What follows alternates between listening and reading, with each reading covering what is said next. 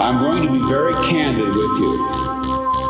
We are living in a computer-programmed reality. Welcome, everyone, to Simulation Nation, your portal to all things virtual. I'm your host, Graham Tallman, and I'm here to keep you informed about all that's happening in virtual reality. We record our episodes live in Altspace every week, and you can join us from your PC or VR headset. Just log into Altspace, join our Simulation Nation channel, and teleport in. Today, we have a game review that we haven't had in a while, so I'm glad we do. It's of The Walking Dead Saints and Sinners. This is the first-person shooter that takes place in the world of the comic book series and show. We'll break it down, have the return of the trivia challenge, and give it our WoW score. Joining me today is an old friend from the days of yore, VR aficionado, can I call you that now? And fellow film and gamer geek, Jonathan Boyce. Give it up. Oh, thank you. I appreciate it. I love the emotes. Thank you so much for inviting me to the Simulation Nation. This is going to be fun. Absolutely. I'm so glad we could. So let's go back a little bit. So we know each other for like a really long time now. Do you want to say where we met and how we know each other? Yes. Well, we've known each other since film school days. I mean, it's nearly 20 years. I mean, it's getting closer every day. So the clock is ticking. But yeah, I've seen you direct. I've been on set with you. I've even held a boom mic, I believe, a few times on a couple of your shows. I mean, we started off, in film school. It's fun. We started off at film school. You were in the producing department. I was in the directing department, and we collaborated on different things and worked together as crews. And it's so funny because, I feel like it's like when you go through an experience like that, it's like a tour of duty in Nam or something. It's like friends for life. Like it can be 20 years has gone by, but it somehow doesn't matter. It's just like, it's Jonathan Boyce. Here we are in virtual reality. And it just feels totally natural. It's kind of crazy how that happens. No doubt. And virtual reality brings people together even more. I mean, I just posted about VR and you happen to be doing a show. I love the invite. Totally. Yeah. It's kind of crazy how, and then it literally brings us together because we're in different cities and here we are in the same space and all that kind of stuff. So, before we dive into Saints and Sinners, we should just talk about I think take a second to talk about the state of the film industry from where it was 20 years ago when we went to film school to now, because it's kind of like crazy how things have accelerated, especially in the last year or two, right? I mean, for us, we were in Los Angeles, and our kind of mecca was like the ArcLight and the Cinerama Dome, and they've just announced that ArcLight is out of business, and the Cinerama Dome is kind of like on the market to maybe have somebody fill that space or maybe not.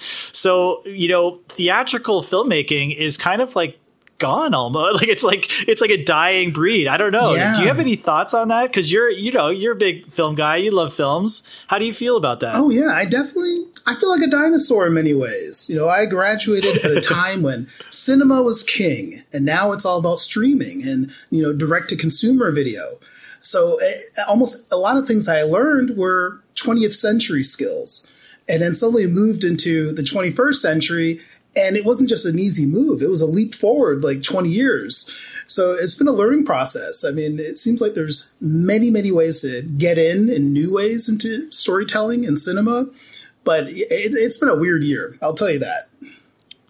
Yeah, I totally agree that, I think it's, we grew up probably around the same time in the 90s when you had Tarantino and Wes Anderson, all these these sort of indie boom of really interesting, awesome filming. And it was like the mecca of culture. It was that is what culture was. It was you talk about it, you go to the movies, you do all that. And nowadays that is not really the case. Yes, of course, it's you could say that the streaming part of it is just using it in a different medium, but it's a whole different feel to it now, right? You're not going to the theater anymore. Oh, yeah. So I totally agree that it feels like that was the art form of the 20th century. And now, I've said it many times in this podcast, I feel like the art form of the 21st century, when all is said and done, will be VR fusion with the stories that people tell in VR and the games that you play will become so much more epic that will take up the bandwidth of the culture. And that's sort of where stories will be told.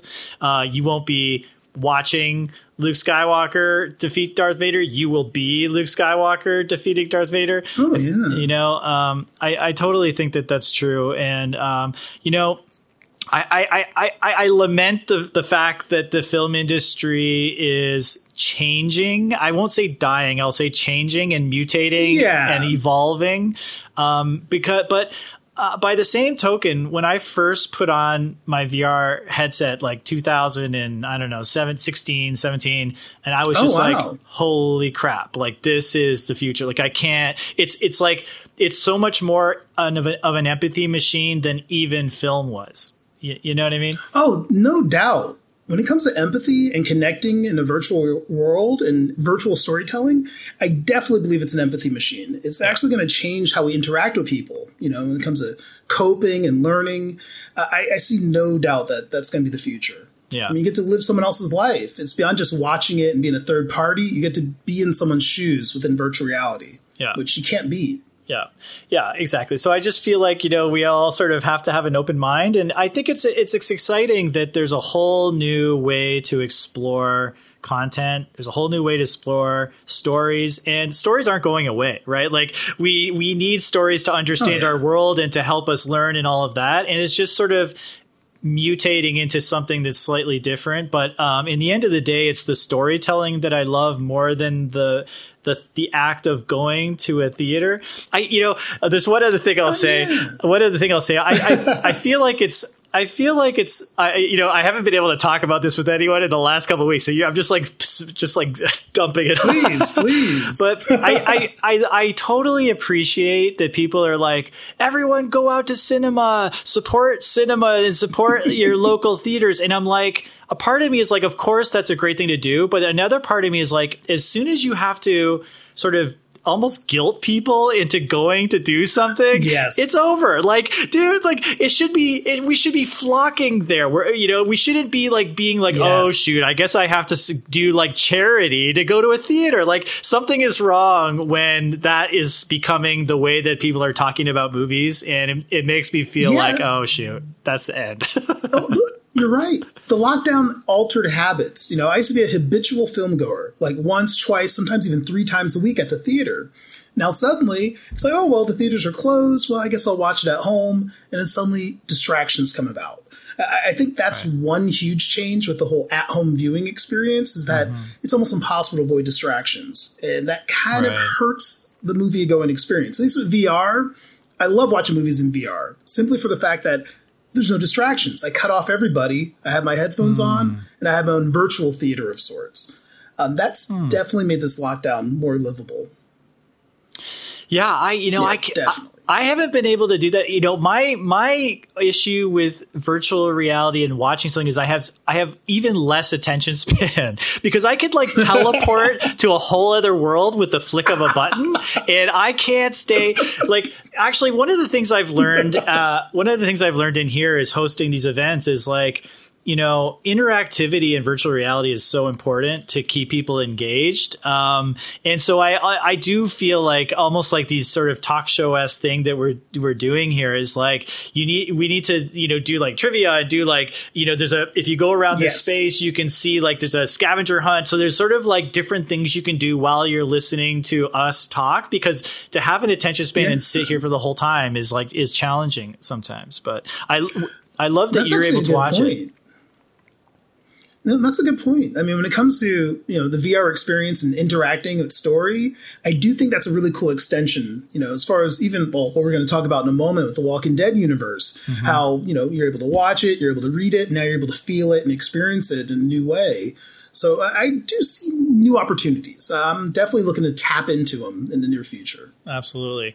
All right. So that's a perfect segue there. So let's talk about The Walking Dead. Before we get into the actual game, I have to know, do you watch the show and do you read the comics, or are you coming at this pretty fresh?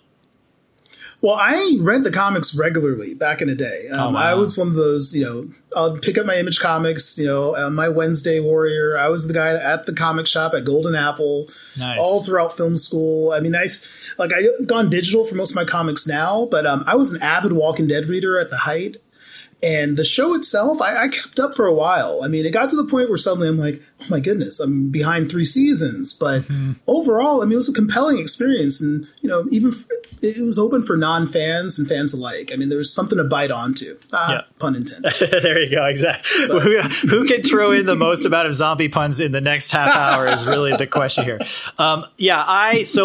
Where I come at it from, that's awesome that we're getting the comics every week. So you go back, you're like an OG fan. That's really great. I watched probably the first 3 seasons, and it hit my sweet spot back then where it's like apocalypse, zombies. Yeah, I'll watch that. And I totally loved it, the first couple seasons. And then it kind of trailed off, and it got too intimidating. There was too many episodes that I had missed and too many seasons, and I kind of fell out of it. But I would generally say that I did really love the show, and I was really into it for an amount of time. So I don't know all the details, but you probably know a little bit more of the bigger world, but I don't know exactly how this game fits into the overall world. It's just kind of like, I guess in the world of the zombie apocalypse, every town has its own story, and this is one of the stories that's happening. Is that how you would describe it? Yes. Okay. That's the best way to describe it. I mean, the fascinating part of the Walking Dead universe is that essentially it all happens at the same time. Everyone experienced this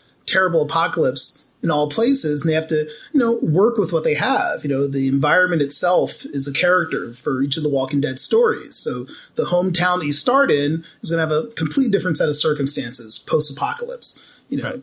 Just like with New Orleans as the location for this one, it definitely had its own character, which I loved. And that's the fun thing about Walking Dead. The comic will take place throughout, the South and Washington, D.C., TV shows. They had one on the West Coast as well as, the East Coast. So, I mean, there's a lot of fodder.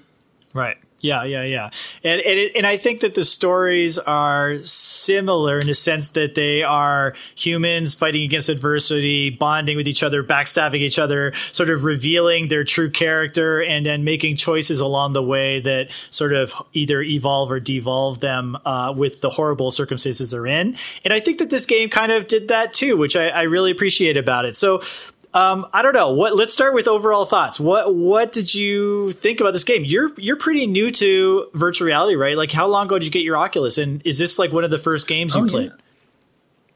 This is the first full length standard game I've played. I mean, some people use the term AAA to describe, high profile games. This one felt like a full experience versus the shorter VR experiences I've tried thus far. So I've only had an Oculus for maybe only 4 months or so. Right. I was an early Oculus, development kit user back in the day. But then, after Mac support fell off, I kind of fell off as well.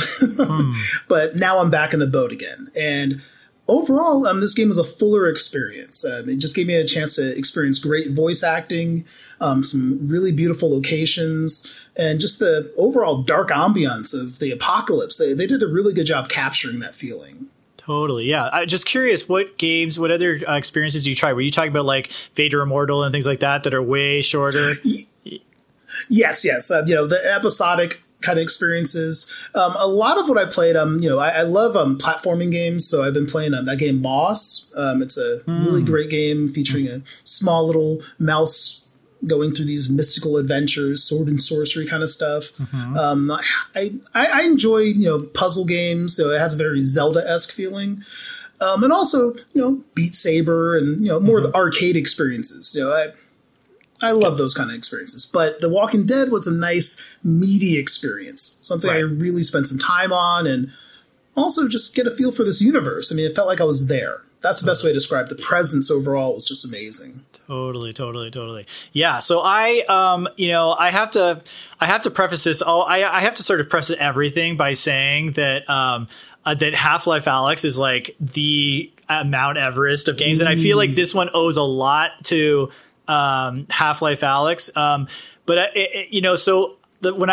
My overall thoughts when I started this, when I started playing it, I was like, Well, the fact that you have to go through an environment and then come back and then keep going through and then scavenging and coming back, I was like, well, they're sort of like using up the same sort of worlds and environments over and over again. I was like, I don't know about that. And then like the fact that you can get tired and you kind of you have to slow down every once in a while. It's like, oh, that's kind of like I don't know about that. And like the graphics, of course, weren't quite as good as like a Half-Life Alyx or something like that. But then, the interesting thing is I actually, once I got over those things, I really got hooked on it. And I kind of like, I wanted to like go back to that world every day. And I think part of it was they really did a great job of the story.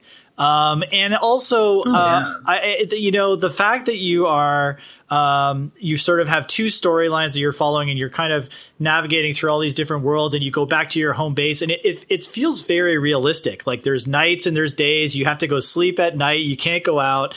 And you have to go and you find these items that you can then concoct your own weapons and things like that. It started to feel like, yeah, this is like really immersive feel for what it would be like in the apocalypse. And so I kind of started to appreciate that after a while and be like, okay, I can have a chill experience tonight where I don't have to go and like fight a zombie horde. I can go back to an older area and just scavenge and like get a bunch of stuff and build some cool tools. So I think I sort of, on the one hand, I kind of like the shroud of Half-Life Alyx kind of parted part of the way through, and I started to experience this and enjoy it for what it was, and also recognizing, that it's unfair to compare two things that are different gaming consoles almost, right? Like that's basically Oculus Rift. Yes. And it's like so much, they've got so much more to play with. And so I feel like that made me appreciate this even more, that it's like, yeah, but this is like a straight Oculus game and it's like pretty great. It's pretty extensive. That's the difference. Yeah. I think that's a good point. I mean, the fact that, it's running directly on your device, you're not plugged in, it's all wireless. Yeah. That is a great benefit. I like the concept of PC VR, but it's always that juggling act of, performance and just being tethered down. I never could get into it. So that's one nice benefit, because for the game, there's so much movement, right. All the melee weapons. I mean, you're really swinging. Right. So I'm glad I don't have a cable kind of connected to my head as I'm swinging around and half motion and running, Totally. That's a really good point. You have a lot more motion than you can do in Half-Life Alyx and some other games. Half-Life Alyx, you're just basically shooting. This one, you're wielding like some crazy, like there was like a Freddy Krueger weapon at one point. Oh, yeah. There was like that's like a like saw on axe a pipe or whatever. Yeah. And like these crazy ass guns, and then those like baseball bats with the spikes, and like there's some pretty wild stuff that goes on. It's true. No, the crafting was one of my favorite parts. It's right. like the fact you have like multiple tables to make your own food, make your own weapons. That's why I loved it. It was multiple layers to the game. The fact that I can make some nasty nutrient stew out of some, baked bean cans and random items I find. I mean, even the fact that the food you find actually makes you sick. Right. Like the first time I experienced that, I'm like, oh, great, I found a can of beans. I'm eating it, thinking I'm going to get some health, and instead, I'm somewhat poisoned. Right. I'm like botulism or whatever. Yeah, you get stamina, but then you lose health. So I also love how everything is so interconnected. Like everything feels so real. Like at first I was kind of like pissed. I was like, oh man, these weapons like lose their power after time. But I'm like, oh yeah, but there's a durability element to it that totally makes sense. That like if you were in this environment, you would have to be constantly like jerry rigging things to work, and you wouldn't have like a weapon for the entire game. So it completely started to make sense to me and be something that was immersive and interesting for sure. Oh yeah, and also it altered my gameplay, because sometimes I would freak out because my favorite weapon would start falling apart. They'll give it like a little red halo as a reminder it's going to break soon. I'm like, it's my favorite baseball bat. Right. I don't have time to get another one. So that did change the experience. It actually made me more hesitant sometimes to use items. I would actually use found objects a lot of times. I'll find like a random, liquor bottle and just, eyeball stab a zombie with it because, hey, I don't want to lose my favorite weapon.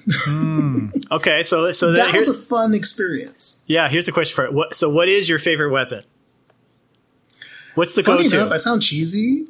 My go-to, I like the axe. A simple two-handed axe. Nice. Because I was lopping off heads. I mean, like, I'll tell you the truth. The interaction and the feedback of just hitting something in the head and then literally I have to use my other hand to dislodge the actual axe out of a zombie's skull. I mean, that felt very realistic. I mean, it had some weird feedback. I'm like, this haptic feedback loop that they created felt raw. I mean, it was quite surprising how real that felt. It actually felt gross at first. Like, ooh, it's a combination of squishy noises too. Right. I mean, the sounds along with the visuals really made it work. Right.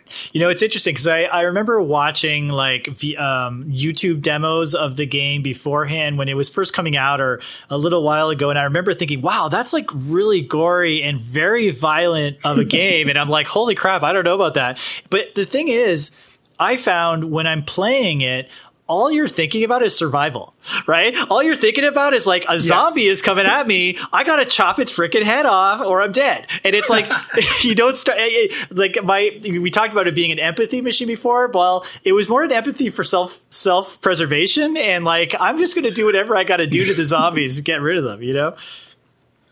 Well, that fits in with the title itself, Saints and Sinners. You know, your choices that you make, you know, you have to make ethical and moral choices. And I felt bad because there are a lot of times when, you know, a non-player character would run up to me begging for food or for some pills. And my first reaction is, ooh, I got to shoot you. Sorry. Right. Like, I always felt bad. I mean, and that's the impactfulness of the game, the fact that I felt some kind of emotion where I'm like, ooh, I shouldn't have done that. Right. Because other games, you could play the dark path and not really feel like there's any consequences. This one, I felt like I did create some consequences for my actions. Totally. Yeah, I think, you know, I love the axe. I never found as many axes, though. That was my hard. My go-to weapon. Yes. Were you able to find some? Did you find like an axe stash? Oh, my goodness.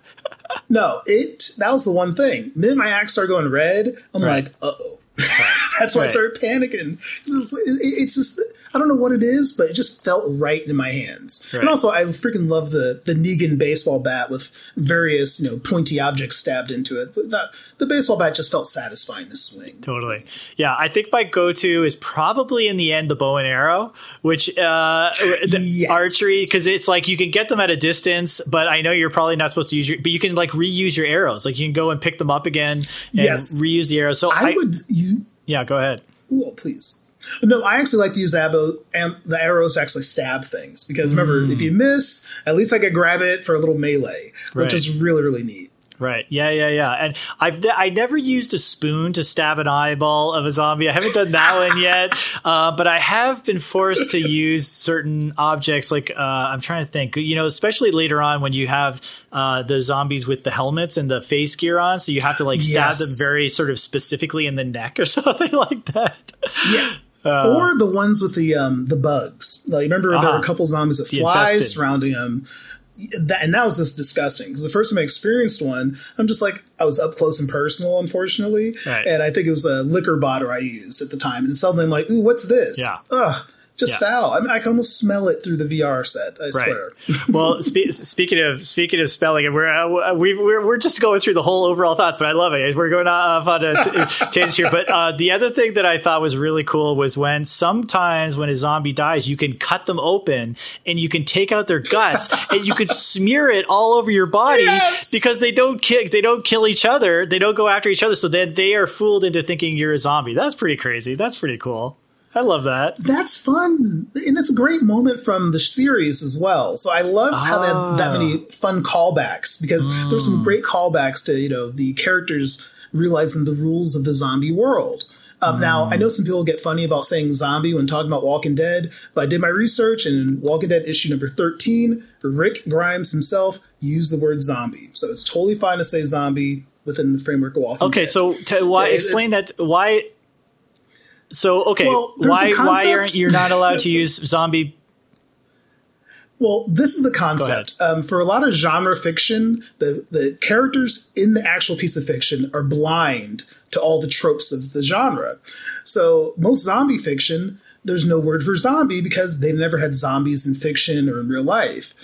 But in the case of Walking Dead, people have mentioned the Z word a couple times.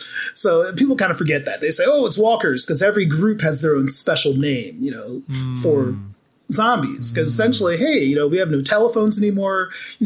People communicate and share information in different ways. So people have walkers, people have their skin walkers, people have this term and that term.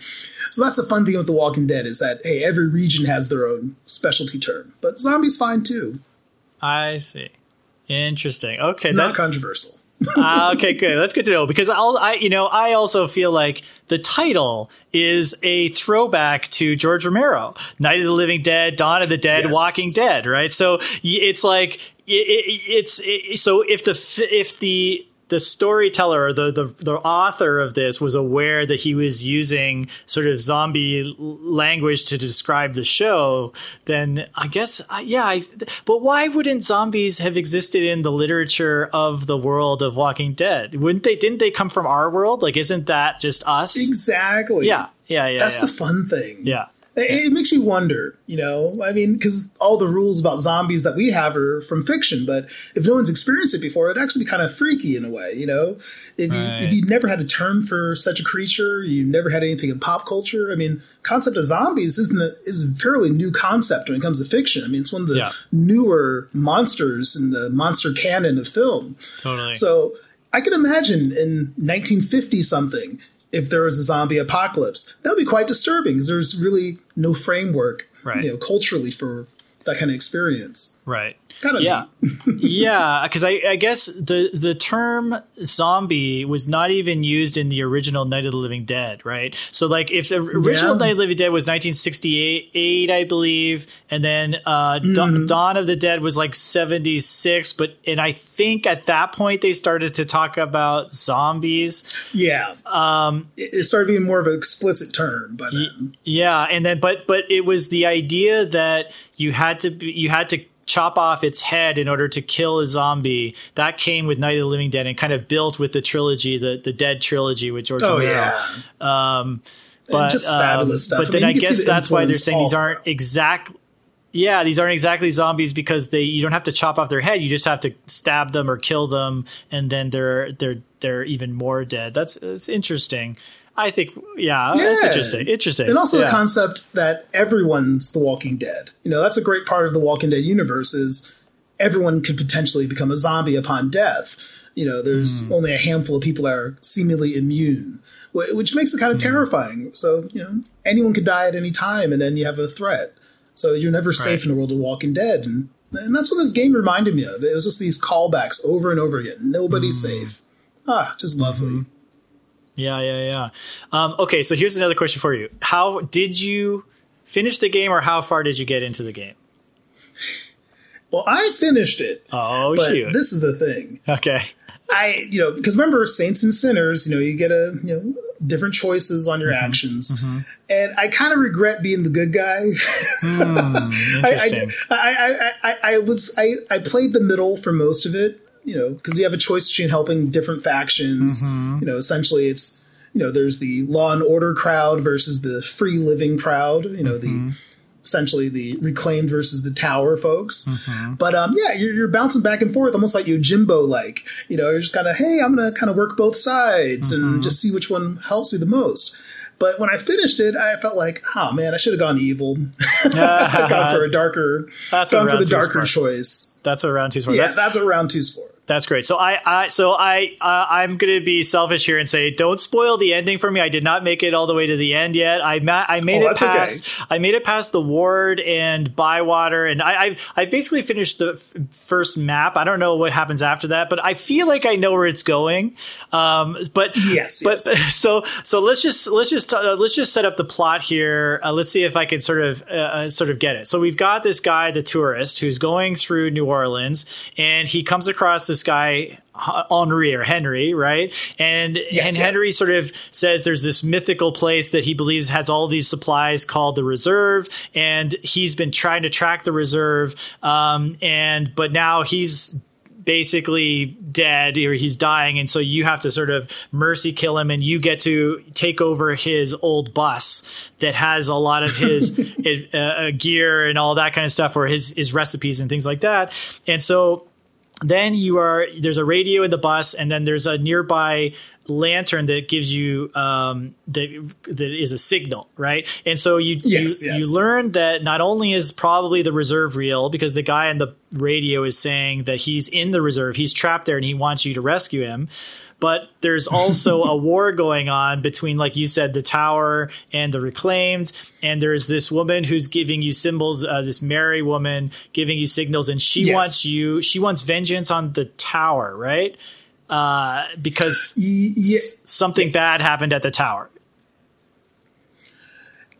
The funny thing is, I mean, with the whole setup, I mean, we were talking about, we're looking for the treasure trove. That's the whole point. The reserve is the place where it's at. And everything focuses on essentially resource management. You're trying to get your resources together in order to get even more. So, I mean, it felt like, there's definitely a nice timer going. You have that combination of days passing. Essentially you have some liquor, go to sleep, another day passes, and there's less resources go around, and also more zombies.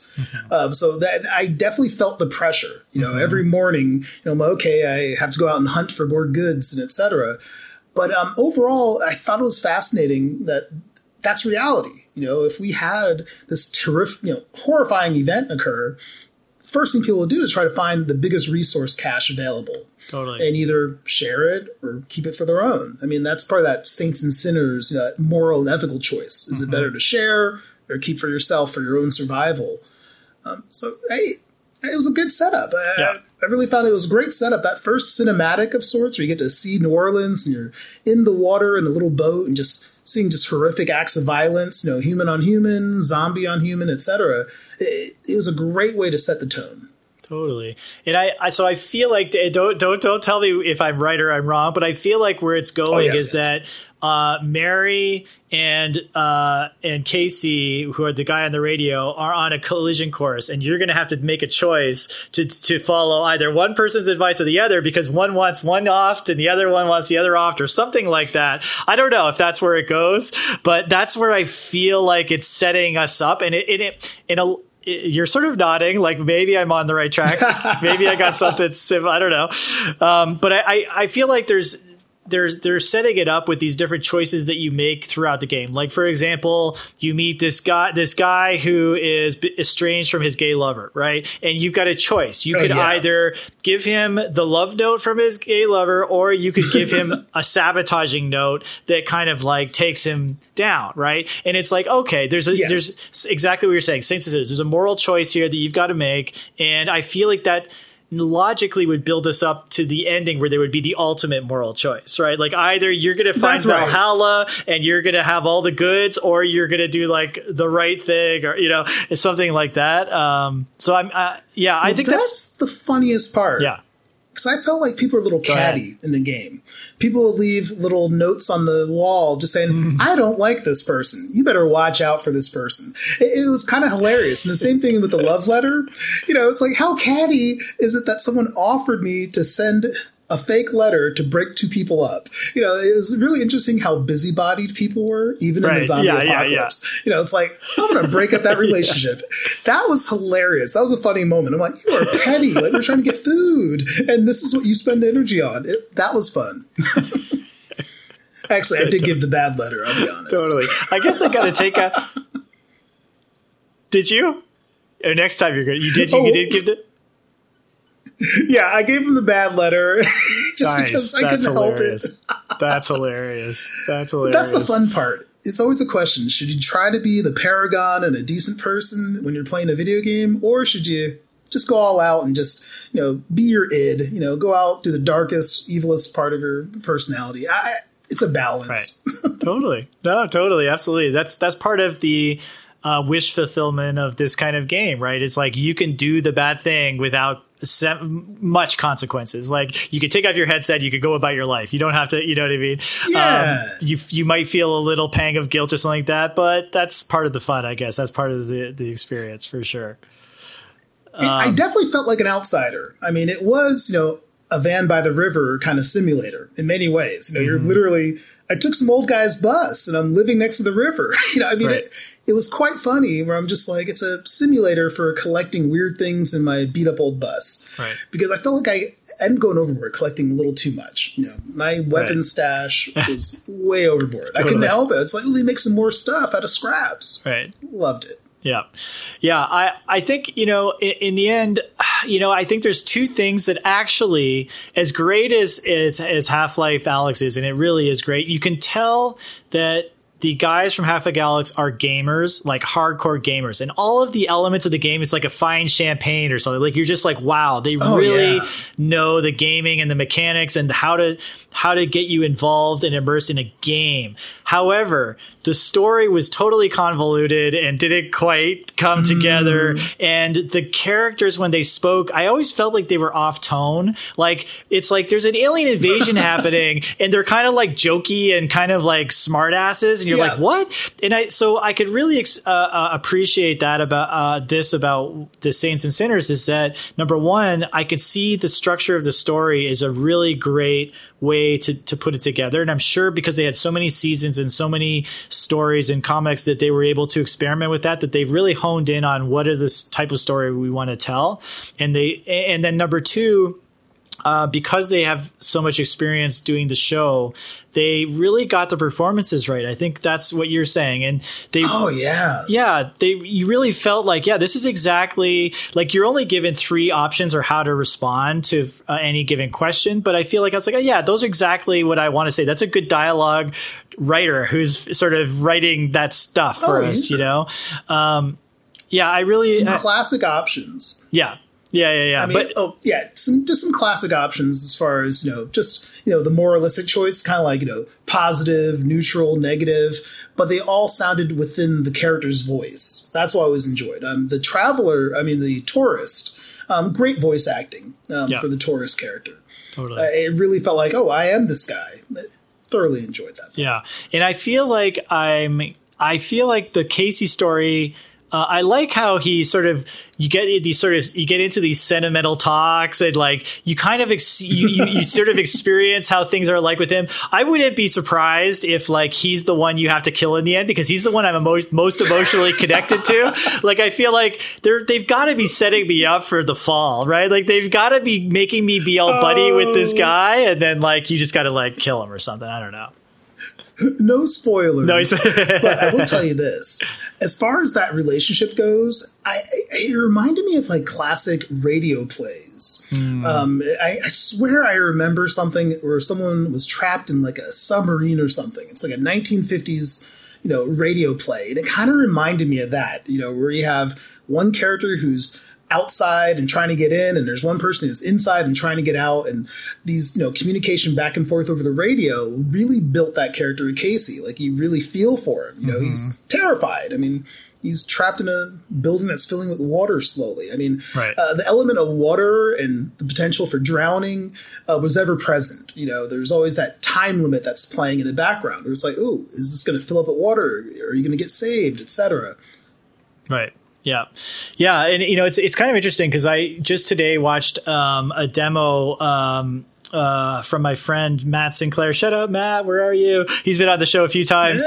But he's developing a VR game where instead of having like 3 options where you have dialogue choices like we do in this game, you actually the responders are smart. So you can speak and they can respond to whatever you say, which that expands it way more. Like it's so, if you sort of think about how big a game could get, if like Casey could start having a conversation, it could be kind of crazy. But that's, I think, probably where it's going, where you're going to have AI characters who can respond in character to your dialogue.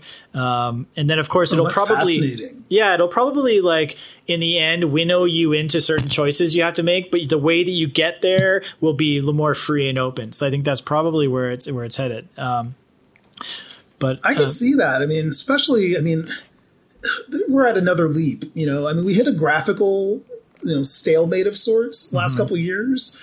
Graphics didn't really change exponentially, but we're at a point where AI, that's going to be the next big change for video games and interactive entertainment. Totally. So I'm looking forward to, smarter AI enemies, things like that. I mean, I thought the enemies in this were smart enough. Right. But because of the VR immersion, the things that don't seem too human stands out. You know what I mean? Totally. Even something as simple as, let's say, like the couple. I have that letter. I did like, the narration aspect. You pick up a letter, you get to hear the person's voice, great narration. But sometimes I'm like, hey, technically I'm in a game and I'm standing right in front of the person and I'm reading the letter. Right. I kind of wish there was that little bit of feedback where it's like, hey, man, that's personal, or right. et cetera. Sometimes funny. the gameness got in the way of that immersion because I'm like, oh, yeah. The game doesn't know I'm reading the letter. It's just the character's just bobbing his head on standby. So sometimes I wish I had that one extra layer of interaction where they're like, personal space. You get into someone's space in real life, they say, hey, give me some space. In the game, you're 2 inches away from an NPC and they don't notice you.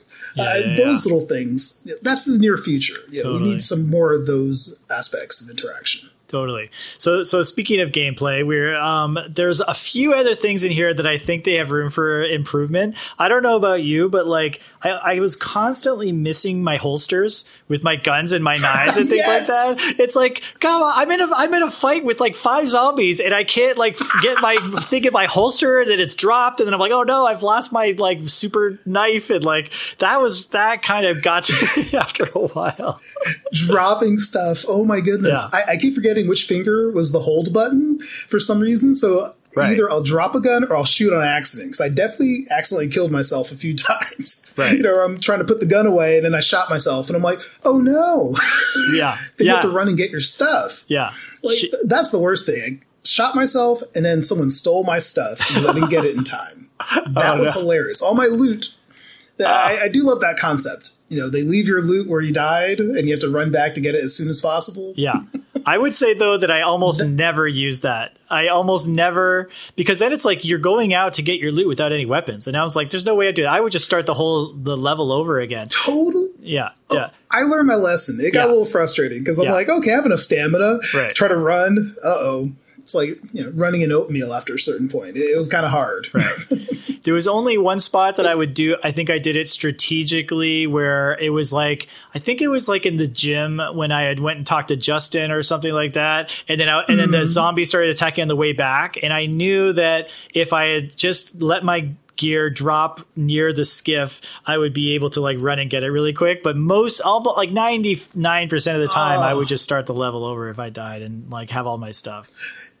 Yeah, I'll admit it. I had to do it a couple times myself. Right. The problem is the question of save points. Did it save when I got on the skiff, or did it save the last time I had some liquor? That was a little scary because they didn't explain it that well in the game. So there were a couple times where I did, just say, oh, I'll just reload a previous save. And I'm like, uh-oh, I think I'm a little further back than I expected. I really wish I know autosave is the future. Like having to manually save, aka, take a drink, go to sleep, or I think there needed to have a couple more points in the middle, because that felt old school. Like an old Resident Evil game where you had to go to a typewriter to save, and there's 10 zombies on the way to the typewriter. Right. I had a few of those moments. A little frustrating. Yeah, I think officially when you sleep it saves, but also when you travel on your boat it saves, right? So I think those are the two. But I at first I was also really scared about that, and I started to get like just constantly be going back to sleep so that it would save, and then I realized I was on like day 10 and I hadn't done anything, and I'm like, oh crap, like all the supplies are gone. There's gonna be, but I actually feel that that's a bit of a red herring. Like I don't feel like if you take more days, they really make it that much more difficult for you, because that would really suck, right? Like the worse you are at the game, the more difficult it gets, and then you would just be so frustrated that you would never finish it. So I feel like they probably go easy on that, but it is a nice threat that it's like every day that you sleep, there's going to be more zombies and there's going to be less gear. Like it does create that like tension and kind of anxiety that runs through the game, which you want in this kind of a game. Oh, yeah. And talk about tension and anxiety. I did love the watch. Yeah. The element of time, the timekeeping for, essentially the bells to ring and a huge horde of zombies would appear. That was a fun concept, because there's many times where, I'm just grabbing loot and, finding razor blades and, old books and stuff to recycle. And it's suddenly ding, ding, ding. I realize, how far am I from my boat? Because now the bell is tolled and, there's like 20 something zombies coming. Right. I had some fun experiences running for the boat. Just like, oh my goodness, can I make it in time? Right. A lot of fun. Yeah. The only other thing I didn't love about the gameplay, and I loved a lot of it, I didn't love that you got tired all the time. That just pissed me off. It's like, dude, let me run through the damn game. Like, why do I always have to have endurance problems? But anyway, besides that, something as simple as opening doors was like so frustrating. Like, I feel like I would be okay if I turned a doorknob and the door just went through me and opened. I don't always have to like angle myself in the exact right way to get the door open because it's like a solid object. I don't know. That's another one of my pet peeves. The door that killed immersion for me, because if you look at your wrist within VR, right. Your wrist would make some bizarre positions. Now I'm trying to turn a doorknob and suddenly it looks like my wrist is broken. And I'm like, hey, like this a little too much.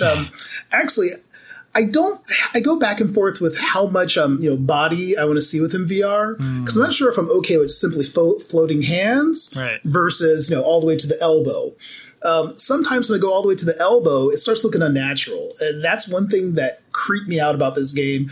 There's so many unnatural wrist movements where I wish they had some kind of, a stopping mechanism. Say, hey, this is a joint. It shouldn't go in this bizarre and kind of disgusting position. Right. Because remember, you could change your skin complexion in the game, so it looked kind of close to my complexion. So that kind of freaked me out when I do that double take and I see my broken wrist. I'm like, oh, I'm just trying to grab a door. That was a little on the annoying side. Yeah, exactly. They'll have to figure that stuff out a little bit more. Did you ever have problems where you solved a clue or something, but then Casey either wouldn't return in time, like he wouldn't get on the radio, or like the place that he told you to go wouldn't show up until you slept? Like that was another thing where it's like I would spend so much time looking for something and like waiting and then be like, where is it? And then you have to like just sleep and then it sort of reboots itself or something like that. That was the only other glitch that I found. Yeah, that kind of killed my immersion because you keep remembering there's a game mechanism that will activate this next part instead of something more natural. Yeah. So that did bother me a little bit because, I'm like, hey, man, I'm waiting for you. Oh, you have to drink and sleep and wait for the day to start again. Right. Okay. That's the only thing. Sometimes when a game reminded me I'm playing a game, that's where the immersion got killed. But the other moments where you're just living and doing, you're existing in that world and trying to survive, those are the highlights for me. Totally, yeah. Yeah. So let's just talk about style for a second. So I don't know. How did you said you love this sort of dark apocalyptic feel. I think that, go ahead. Well, here's the thing. I like the look and the feel, but the only problem is they reuse a lot of assets. Mm-hmm. I swear that one little girl's like Barbie pink tricycle.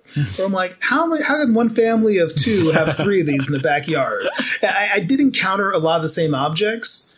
Mm-hmm. And also, a lot of times, in regular old school video games, you have invisible walls. You can't go so far in certain areas. Mm. Well, the equivalent of invisible walls here would just be a stack of cars. Mm-hmm. So I'm like, oh, can I go here? Oh, it's a stack of cars. Oh, it looks like there's enough room, but I actually can't traverse it. Right.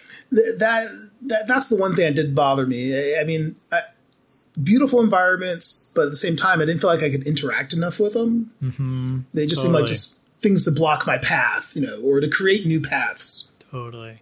Yeah. And I would say that they, not only reused assets, but reused environments. Like if you basically you go from world to world to world and they're not all that different. Like you're kind of like when you get off your boat, you're kind of like, oh, wasn't I just here? But it's just a little more foggy this time. And like they changed the angle of the broken down ambulance, but really it's just like the same kind of thing.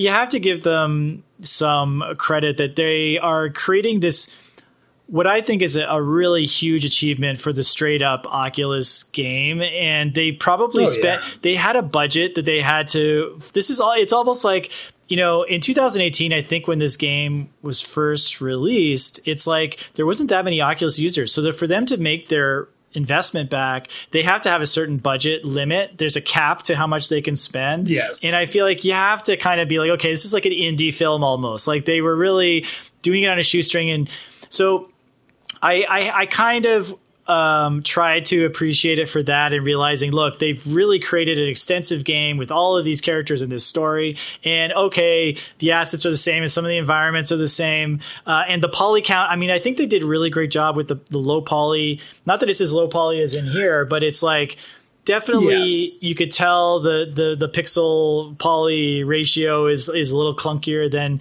maybe in Half-Life Alyx or something like that. But I think that when you put everything in darkness and shadow and then you put everything broken, it makes you kind of feel like, yeah, that's okay. Like, I totally get that this is how it would feel sort of clunky and poly like this. So I think they did a great job of masking their limitations with the look of the game for the most part, you know? It was a smart move. I mean, because they didn't want to go fully photorealistic. It's more on the cartoonier side, right? Which I like. In VR, I don't want realism. I prefer a nice, fast frame rate. I want consistency of the experience before photorealism. Right. So for me, the models reminded me of the Telltale games that they made a couple years ago. Telltale, I don't believe that studio is still open, but they made some wonderful, kind of storytelling games with Walking Dead characters. Really fascinating stuff. Choice-based. They're almost like an old school adventure game. If you remember, like, classics from LucasArts from back in the day, those classic adventure games. So I did feel that there was a certain aspect of cartoony characters which worked well for me. I mean, even the zombies, I like the fact that they weren't overly textured. They're just textured enough. So that way the dismemberment didn't feel too gruesome. That was the other part. If I'm going to chop off something's head and toss it, I don't want it to look too real. Right. So it kept me in a nice little world where it felt fun still without being gruesome, if you know what I mean. Totally. Yeah, I totally get that. I think that probably I agree with you, and you have a good point. But in the future, that's going to go out the window, and they're just going to be like they're just going to be as realistic. It's like Mortal Kombat back in the day. Like, the more realistic, the better. Like, kids are like death, blood. But yeah, I totally agree. Oh no, yeah, that or would you'd be good. like me, the kid with the Super Nintendo who got the the sweat. I didn't get the blood. I had the sweat in my Mortal Kombat. So sad. So sad. Oh God, that's funny. That's funny. All right. Well, okay. So let's see. We got. Well, what do you think? We got. It looks like you don't have too much competition here for the trivia challenge. Are you willing to? They're pretty much. They're lob balls. You're gonna kill it. We'll just. All right. Fingers crossed. Yeah. Fingers crossed. Let's give it a try. All right. Here we go.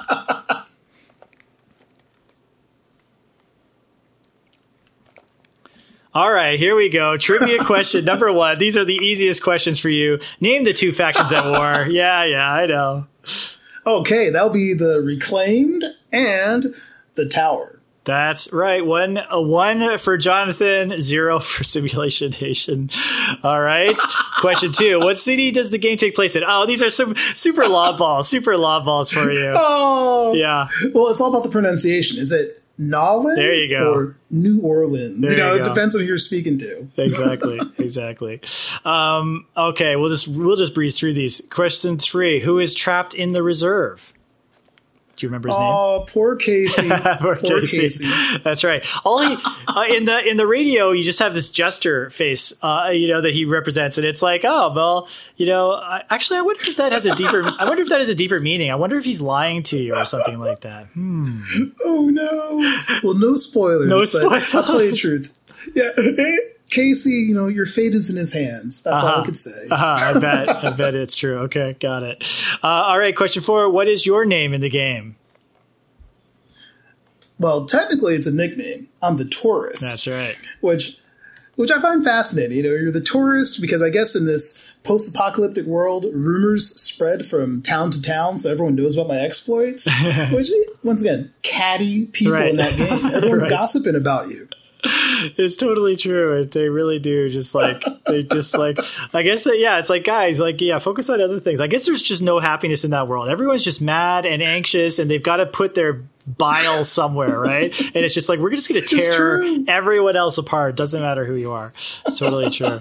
All right. Last but not least, how does Mary signal that she has informed? Okay. I feel embarrassed. I didn't realize it was going to be only you. Usually there's like 10 people around here who are kind of like, oh, I haven't played in 2 years. Let me see if I can remember. But, anyway. Well, actually, I did like the concept of, the dead drop.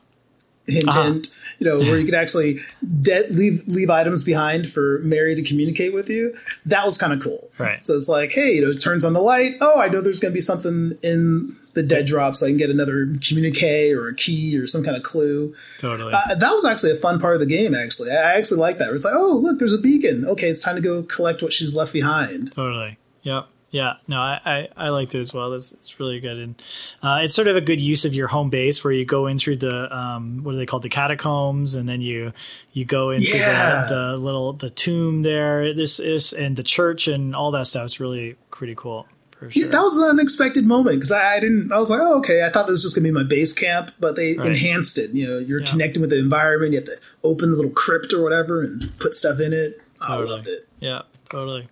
Cool. All right. Well, that brings us to our final.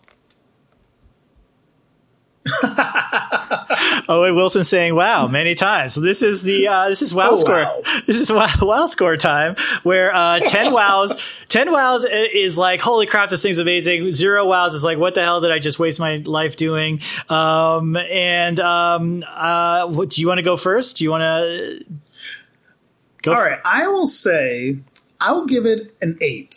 8 wows. Okay. And I think 8's a good score because, there's a lot of great moments, great drama, great voice acting, but a few little improvements. It's obvious that in the 3 years since it came out, there's been a lot of advances in VR and interactions and immersion. So I think the next sequel is going to knock us through the roof. It's going to be a 10 out of 10. But 8, a solid 8 right now, I think that's fair. Right. Very cool. Yeah. So let me ask you this. Is there a game on the Oculus that you've played that you like better? That's a funny one. For this kind of experience, not yet. Technically, this still is the fullest, regular, if I had a console, if I wanted to play a full game and get it took me almost like 16 hours or so, to get to the ending. And I wasn't really rushing. I was moseying along through, doing my daily tasks and crafting. I was able to find the fun, even at times where I thought, hey, what am I supposed to do next? There were still times I could occupy myself within the game world itself. So the crafting mechanic and just foraging, it definitely felt like I was in character and I was role-playing. I definitely have to give it credit for a high level of role play feeling where it's like I'm trying to boost up better equipment. I know the consequences of bad equipment, etc. Yeah. So that's good. So I feel like, it's really hard to judge like what, because when you first get your Oculus, everything is just like, so wow, it's like, holy crap, that's incredible. But then you start to like play a bunch of games and you get sort of used to it. So I remember like Vader Immortal, I was just like, wow, this is insane. This is so awesome. But then now I would play it and I'm like, well, it's like 10 minutes long. And it's like, you don't really do. Not too much. Yeah. So I'm going to go with this being, I think, look, I have to admit, once again, like Half-Life Alyx, but that doesn't even count. Like I give that like a full score. Like that is like my ultimate high, but that's not even this gaming system. Like that's like that's like the Rift, right? Like that's so that's like, it's not fair to compare the two. So I do feel like this is my favorite game, immersive story game world that I entered with the straight up Oculus. And so I really loved it for that.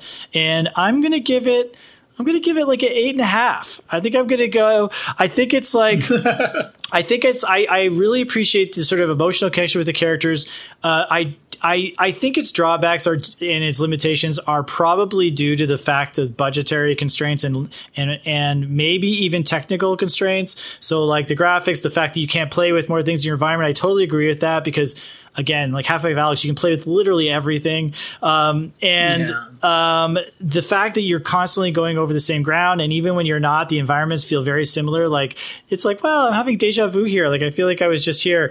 And so, the fact that it was made in 2018 is very interesting to see what the next type of game that's coming out in 2021 or 2022, how they'll be able to expand on that. But for what it gave us, for what it had and the limitations it had, I really give it kudos. I really am having a great time. I'm not finished it yet, but I do like my true test of the game is, do I want to go and spend time in there, and do I want to finish it? Like, do I want to keep going? And both of those things are true. I want to go. I'm like urged to go into it and just to finish it off. And that's a great sign. So I do like it a lot, and I'm giving it 8.5. There you go. Oh, there's definitely some replayability as well. Yeah. That's the fun part. There is end game content. Right. So you definitely have an opportunity to keep scavenging and forging new weapons. And also there's the horde mode, the trial that's included. Right. So you do have a couple opportunities. Hey, if you just want to have an endless swarm of zombies coming at you, you still have something to play. It's not like game is over. You still have something to do. Totally. So I agree with you. Yeah, 8.5 sounds right. Right. Cool. All right, cool. Well, this was really, really fun, Jonathan. So thank you, first of all, for choosing this. I probably wouldn't have gotten it if you hadn't chosen it. I'm glad you did, because I'm having a great time playing it. And it's just like great to hang out again. And like, this is wonderful. It's been so long. So let's give an Avatar high five here. High five. There we go. So it was really cool. I just hit something in real life. What's that? I think I hit something in real life. Oh, the little high five. That's I heard awesome. something go ding. We'll see what that was. Hey, I've broken a glass. I've broken a glass in here, and it like sharded all over my feet. But I didn't know. Like, I was so immersed that I didn't know. And my wife was on her hands and knees, like cleaning it up all around my feet. Like, I felt so bad. I owed her for that one. But in any case, so Jonathan, how can people get in touch with you? Well, you can always visit me. I'm on Twitter at the moment. You can visit Jonathan Boyce. I don't have any content just yet because at the moment I'm in the middle of doing some audio fiction, but I'm not ready to make any announcements. But at Twitter at Jonathan Boyce, you'll be able to connect with me and find links for upcoming works. Very cool. All right. You heard it here, guys. Well, once again, Jonathan, it was really great. And I hope you come back, and I hope we can geek out about some more games. Definitely. Hey, thank you so much. Great to see you. Absolutely. And thank you to the Simulation Nation. Yeah, there we go. Thanks, Simulation Nation. All right, well, thank you for teleporting in to this Worldcast of Simulation Nation, whether you were with us in virtual reality or 2D, or listening to the podcast a week from now on Spotify or iTunes. And remember to subscribe to our Instagram at The Simulation Nation, Twitter at SimNationVR, Facebook, and Discord, and join us next week for our deep dive into the writings of Council of the Wise member Philip K. Dick, with the Dickheads, who run a podcast solely about Philip K. Dick. Until then, stay plugged, my friends.